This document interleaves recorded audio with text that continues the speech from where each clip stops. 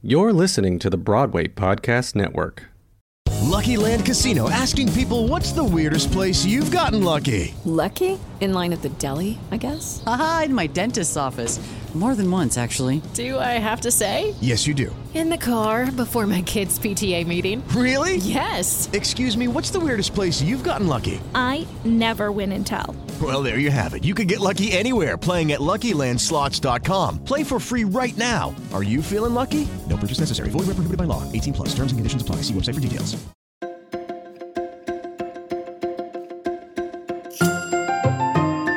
Good morning, theater lover, and happy May 17th. I'm Mark Pikert, Editor-in-Chief of Playbill, and you are listening to Today in Theater History.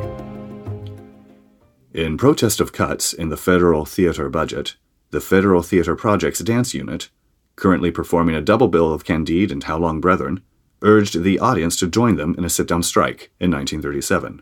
The audience acquiesced.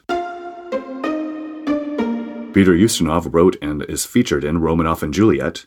The comedy played London's Piccadilly Theatre for 47 weeks in 1956. In 1971, Stephen Schwartz's musical Godspell opened off-Broadway at the Cherry Lane Theatre. 3 months later, it moved to the Promenade. All told, the show, which starred Lamar Alford as the up-to-date Son of God, played 2,124 performances, eventually making its Broadway debut in 1976. A West End production of Neil Simon's 1972 comedy The Sunshine Boys, starring Danny DeVito and Richard Griffiths, opened in 2012 at the London's Savoy Theatre. Thea Sharrock directed the play about two vaudeville stars who reunite after not having spoken in years. The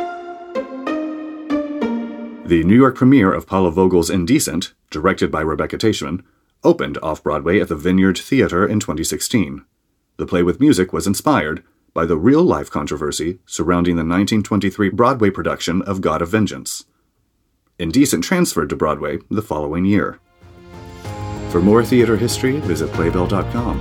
And for more great podcasts, visit BroadwayPodcastNetwork.com.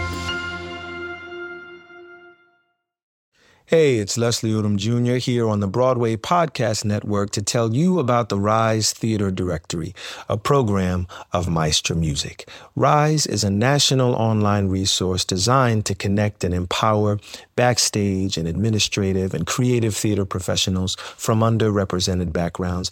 If you work or aspire to work in the theater community, this can help you find your next project. And if you hire theater professionals, search the Rise Theater Directory to find your next team. Create your profile now and get more information by visiting risetheater.org. That's theater with an RERISETHEATRE.org, because only together we rise.